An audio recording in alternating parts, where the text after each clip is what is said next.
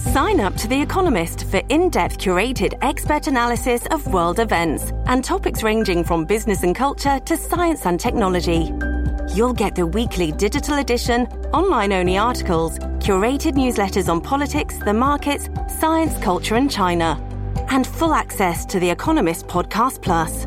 The Economist is independent journalism for independent thinking. Go to economist.com and get your first month free. This episode is brought to you by Shopify. Whether you're selling a little or a lot, Shopify helps you do your thing, however you cha-ching. From the launch your online shop stage, all the way to the we just hit 1 million orders stage. No matter what stage you're in, Shopify's there to help you grow. Sign up for a $1 per month trial period at shopify.com/special offer, all lowercase. That's shopify.com/special offer. Hello, everybody. This is Marshall Poe. I'm the editor of the New Books Network. NBN listeners like to read books and buy them. So we thought we'd tell you that right now, our friends at Princeton University Press are having a remarkable site-wide sale. You can get 50% off books, including ebooks and audiobooks, with the code 50, F-I-F-T-Y, at checkout until May 31. You can save some real money on Princeton University Press books. I encourage you to go there and check it out.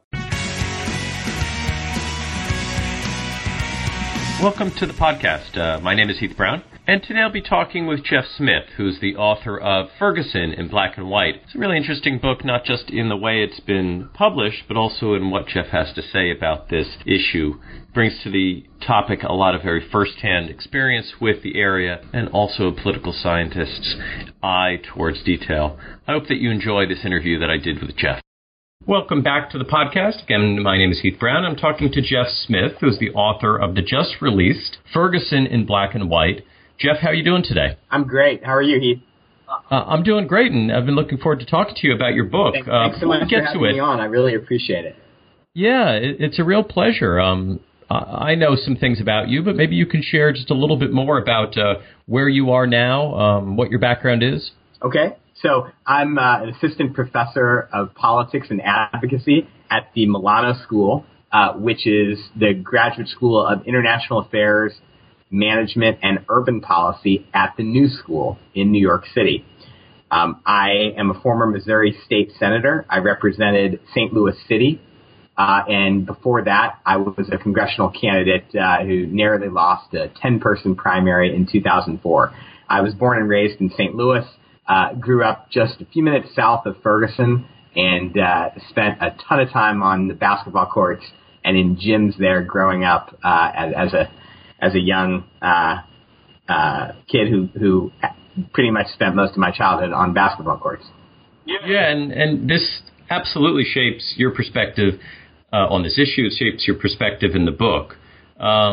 And in talking about this, it's hard to separate, what you know about the city from your firsthand experience from what you have researched.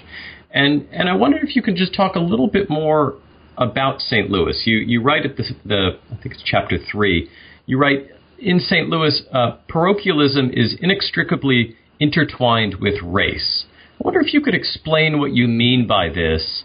And also, in answering that, I wonder if you could describe just a little bit about what you knew about this suburb prior to the shooting of Michael Brown. Tell us about the city that you're from.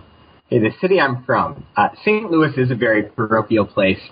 I tell a story, I think, in the chapter to which you refer, from the 1850s, 60s, 70s. At that point, the steamboat interests were the most powerful people in St. Louis. It was a trading city on the western frontier, and the steamboat interests really kind of shaped the direction of economic development in the city. Their railroads were then becoming kind of a big deal, and Chicago wanted to build a railroad, and St. Louis, people thought, because for briefly it was larger than Chicago, would be the ideal place to have the terminal of a railroad, or so to have the focus of a railroad that reached out to California. Of course, the steamboat interests didn't like that idea because they thought that it would steal some of their business. And so they fought it for decades. Chicago got out ahead of St. Louis, and ultimately we know where that ended.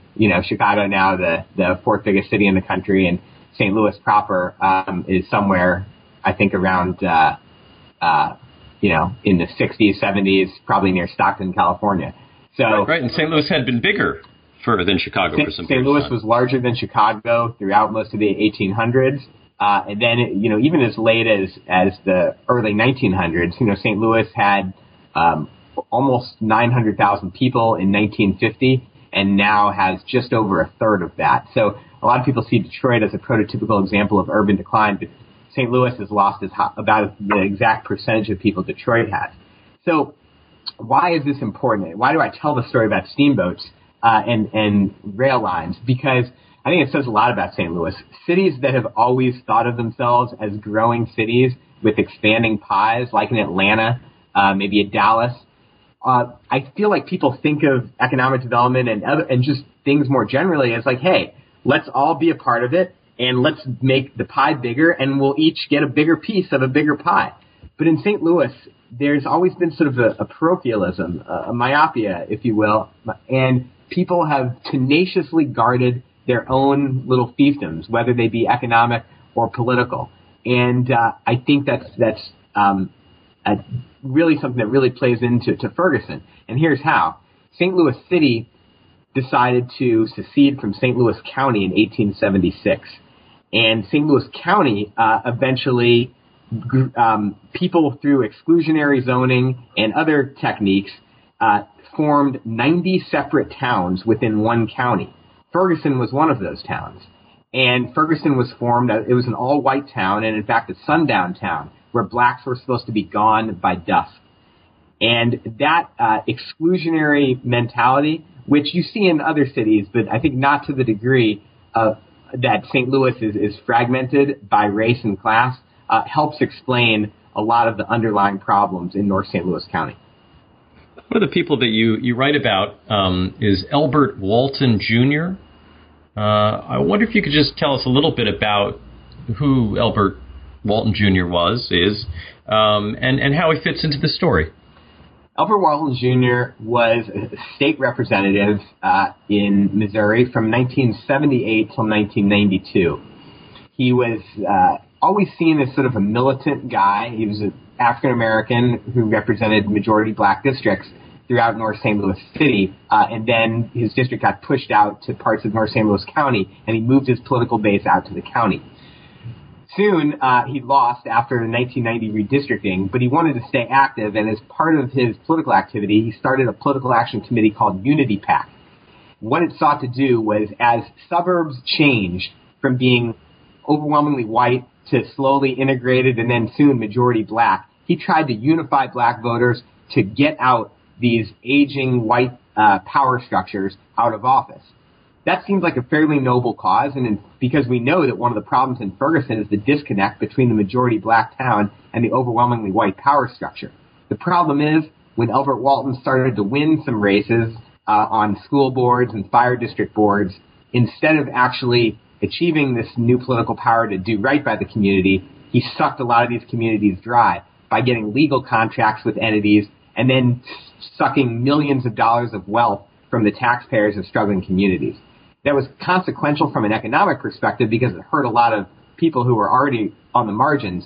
But more importantly, from a political perspective, it indicated to a lot of white voters in North St. Louis County, it confirmed their worst suspicions about black elected officials and made it much more difficult for young, aspiring black politicians to win the crossover votes they would need to get into office.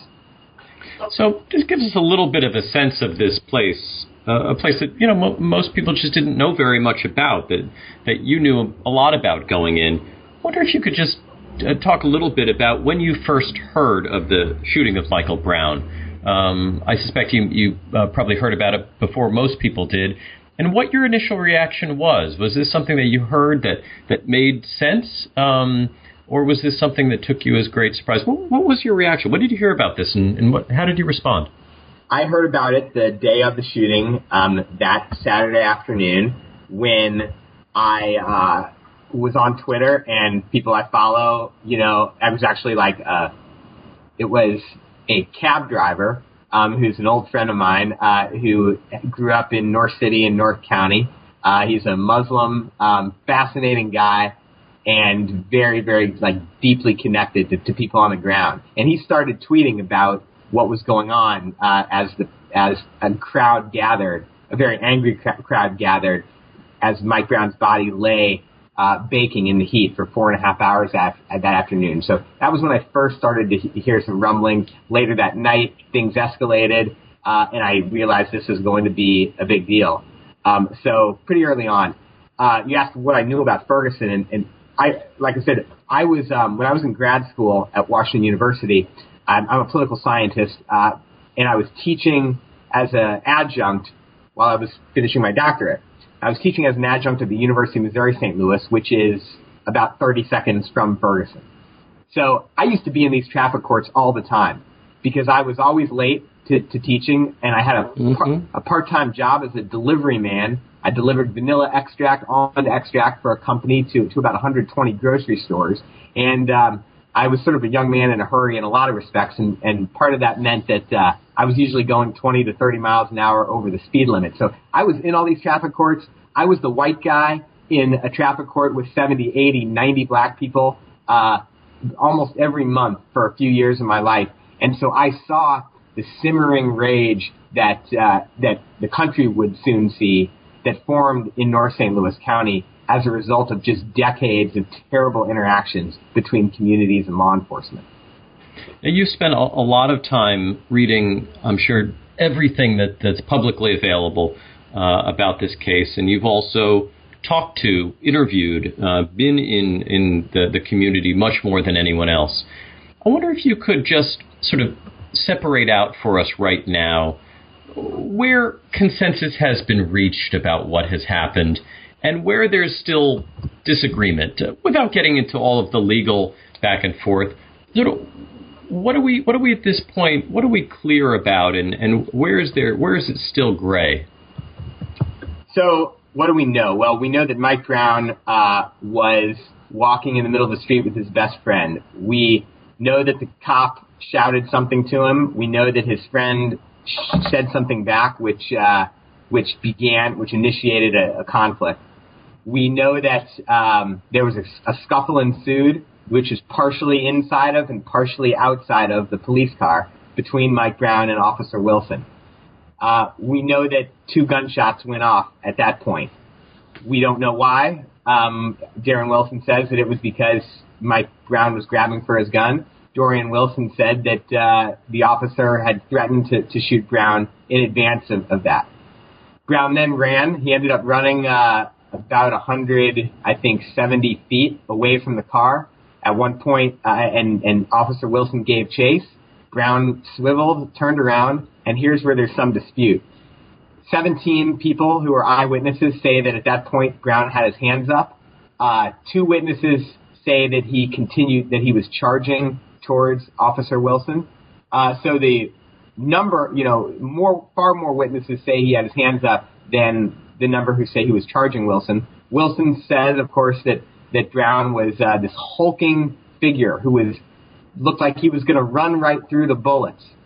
He compares his strength to Hulk Hogan, and said that he felt like a 5-year-old fighting Hulk Hogan, and that caused him to fear for his life. And at that point, the Officer Wilson put several more bullets into Mike Brown, the kill shot going through Brown's forehead. Now, there's obviously a lot that happened after that, and I wonder if you can, put on both your political science hat, but as you mentioned in the beginning, you also are someone who teaches about and studies advocacy. I wonder if you can talk a little bit about what's happened from a political perspective. The reaction of the various political interests in the area, in Ferguson, St. Louis, and the larger communities. What sense do you make of this? Has what's happened politically been something that you expected, or have there been surprises in the way certain groups have responded, either positively or negatively? So what's happened politically? Well, the white political power structure, white Democrats, have been either silent or strongly have supported the prosecutor for the most part. Prosecutor Bob McCullough, who... And you mean locally? I mean locally, yes. Yeah. And I mean, Governor Nixon, from the municipal level in St. Louis to statewide. most white Democrats have been strongly supportive of McCullough and his prerogative to keep the case as opposed to turning it over to a special prosecutor. Many black Democrats, though not all, have supported the activism that grew up around the case on the ground. Am I surprised by the white power structure's response? Not really. I represented a majority black district in St. Louis City, and people used to say in St. Louis City there are two parties. There's white Democrats and there's black Democrats. And, I saw that up close and personal as a white guy in a majority black district. There wasn't a day of my life that went by during that time that I didn't think about race. And there were some days when I thought about little else. So the stark divide between the perceptions of the case and the responses by various politicians have not surprised me. The activism and, all the protests, they have not surprised me either. I had identified or had sort of perceived this simmering anger for decades in North St. Louis County. I talked a little bit about the municipal fragmentation earlier, Heath, and that fragmentation means that there are towns, many towns there are some towns that only have 15 people living in them, many other towns that only have 300-400, and yet almost every one of the towns out of the 90 in St. Louis County has its own police force. The duplication is ridiculous. I've written about this in various forums, but this duplication has put a huge reliance, an over-reliance, I'd argue, on a lot of these towns to pull people over to generate revenue for their towns. There are towns that don't have a single business, but they have their own police force and fire department, and the pressure to pull people over, and that combined with the disconnect between white power structures and white law enforcement versus black residents has created a very toxic mixture, the result of which we've watched play out. Now, when you talk in those terms, it seems like the solutions, they may not be easy, but they're somewhat obvious. Consolidation would be one of those. Are there aspects of this that you that you're not hopeful about, that strike you as intractable, and this case has simply drawn attention, but that aren't going to be addressed in any obvious or near-term kind of way? Yeah, there's aspects about which I'm hopeful, but there's probably more aspects about which I'm not. Frankly, the racial divide, I think, has never been more stark in St. Louis.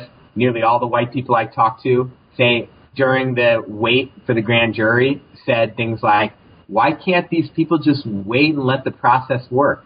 Not, of course, realizing or taking the time to think that these are people for whom the process has never worked. Through decades of segregation and centuries before that of slavery and, more recently, targeting and discrimination by police in housing, in education, in so many other realms. So I think there's a lot of white people that still have kind of refused to look at the city's shameful racial history. I also think that the black political leadership has not been very constructive. There have been some black political leaders who have, supported the activism and voiced a lot of possible solutions. There have been others that have simply used this as an opportunity for self-promotion and demagoguery. So what solutions am I hopeful about? I'm hopeful that we can reduce the percentage of revenue that a lot of these towns get from traffic stops. Right now, as I said, some towns get half their revenue from traffic stops. That's crazy. And there's a law in the books that limits it to 30%. We need to put teeth in that law, and we need to reduce the number from 30% to 10%. I'm less hopeful that we can address some of the other root causes of this. The economic desperation that plagues North County, 20, 30, 40% unemployment among young black males in some of these towns, and we need structural solutions to that starts with a better education system. Some of the school districts in these areas have lost their state accreditation. The performance is abysmal. Half of kids drop out in some of these areas, and until we either have the political will to put real resources to improve these schools or have open enrollment whereby we let these kids go to any school district in the county that they choose, we're not going to see real, structural economic solutions that help these people lead a better life, and as opposed to the very frustrating lives that many of them lead.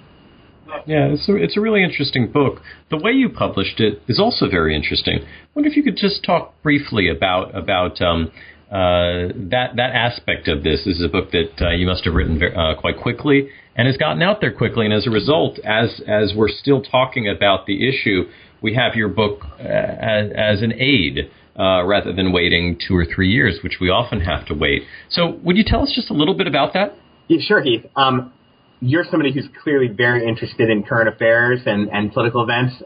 Anyone who follows you on Twitter is acutely aware of this. And I think it's great what you're doing to try to, connect political science and make it relevant to current affairs. And, you've been a leader in the discipline on that. I'm someone who, also is sort of betwixt in between academia and political life. As a former politician myself and as someone who closely follows current affairs, I wanted to get this out quickly. The book wasn't really so much my idea as I wrote a piece in the New York Times and then an essay in the New Republic about Ferguson in the week after the shooting. And then my agent was in touch with Amazon that has a publishing arm specifically, and one of their imprints is specifically aimed at stories like this. Things that are very timely, things that, that there's a lot of history, there's stuff that needs to be said that's longer than an article, but maybe not long enough for a full-length book. And so, I turned in about 100-page manuscript 6 weeks after the shooting. And then we, did a little editing on that, got it down to about 80 or so pages, and it's called a Kindle single. So the idea is that it's a length that people can digest in one long plane flight, or, one long sitting, during an evening, and it can get to market digitally instead of in print, within a few months. So, does that answer your question? Yeah, it does. I think it's just a really interesting thing. As a result, I think it has such an interesting audience. I can imagine this being adopted for courses as well. Anyone who's trying to integrate sort of on the fly subject matter and doesn't want to rely upon simply newspaper accounts and wants to rely upon experts like yourself. This is just a great way to get to this information. In particular, your book, which is called Ferguson in Black and White, is available on Kindle, and I think that it's something that really can help people both within the academy but outside make sense of the complexity of issues that this issue raises. Jeff, thank you very much for your time today. Heath, thank you very much for having me. I really appreciate it. I appreciate everything you're doing, again, to try to connect the rigor of academic work with current affairs. It's a great service. Yeah, we'll hope to have you on back soon. Thank you.